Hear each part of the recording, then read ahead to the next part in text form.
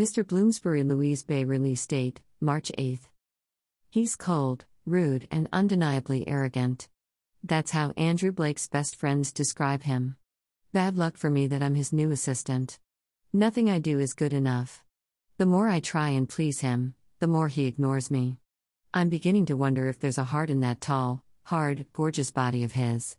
After work, I'm complaining about him to my new best friend, the bartender at the pub near the office. Guess who's seated behind me and has heard every gripe, grumble, and grievance? By the look in Andrew's eye, I can't tell if I'm going to get fired or kissed. Louise Bay always writes sexy romance you can't stop reading until the last page. Mr. Mayfair introduced me to his Hot British Hero series, and I loved every word. The same formula applies to Mr. Bloomsbury. Hot British Hero. Billionaire/millionaire romance. American heroine living in London. What's not to like? Unlike Mayfair, Bloomsbury didn't explain the significance of the Mr. title. In the latest installment, Andrew Blake wants to establish his grandmother's legacy magazine, Verity Incorporated, back to its former glory. Currently, the new owners publish celebrity gossip, think page 6. As a business owner, Andrew is laser-focused and extremely devoted to bringing the mag into the black. He wants to buy the magazine back, however the current owner, who doesn't want to sell it to him. It's personal.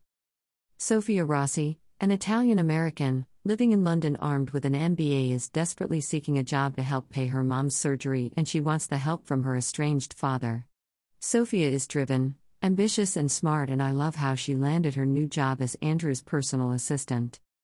Mr. Bloomsbury fell short for me because I had no connection or sense of reference of the title to the story.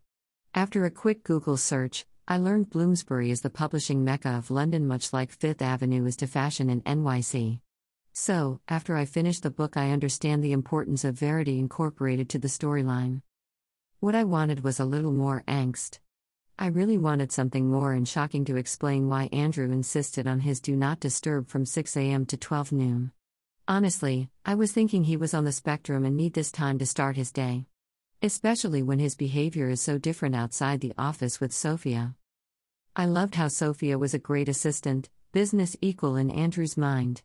He really respected her business acumen, and this is why the story moves from okay to a good read.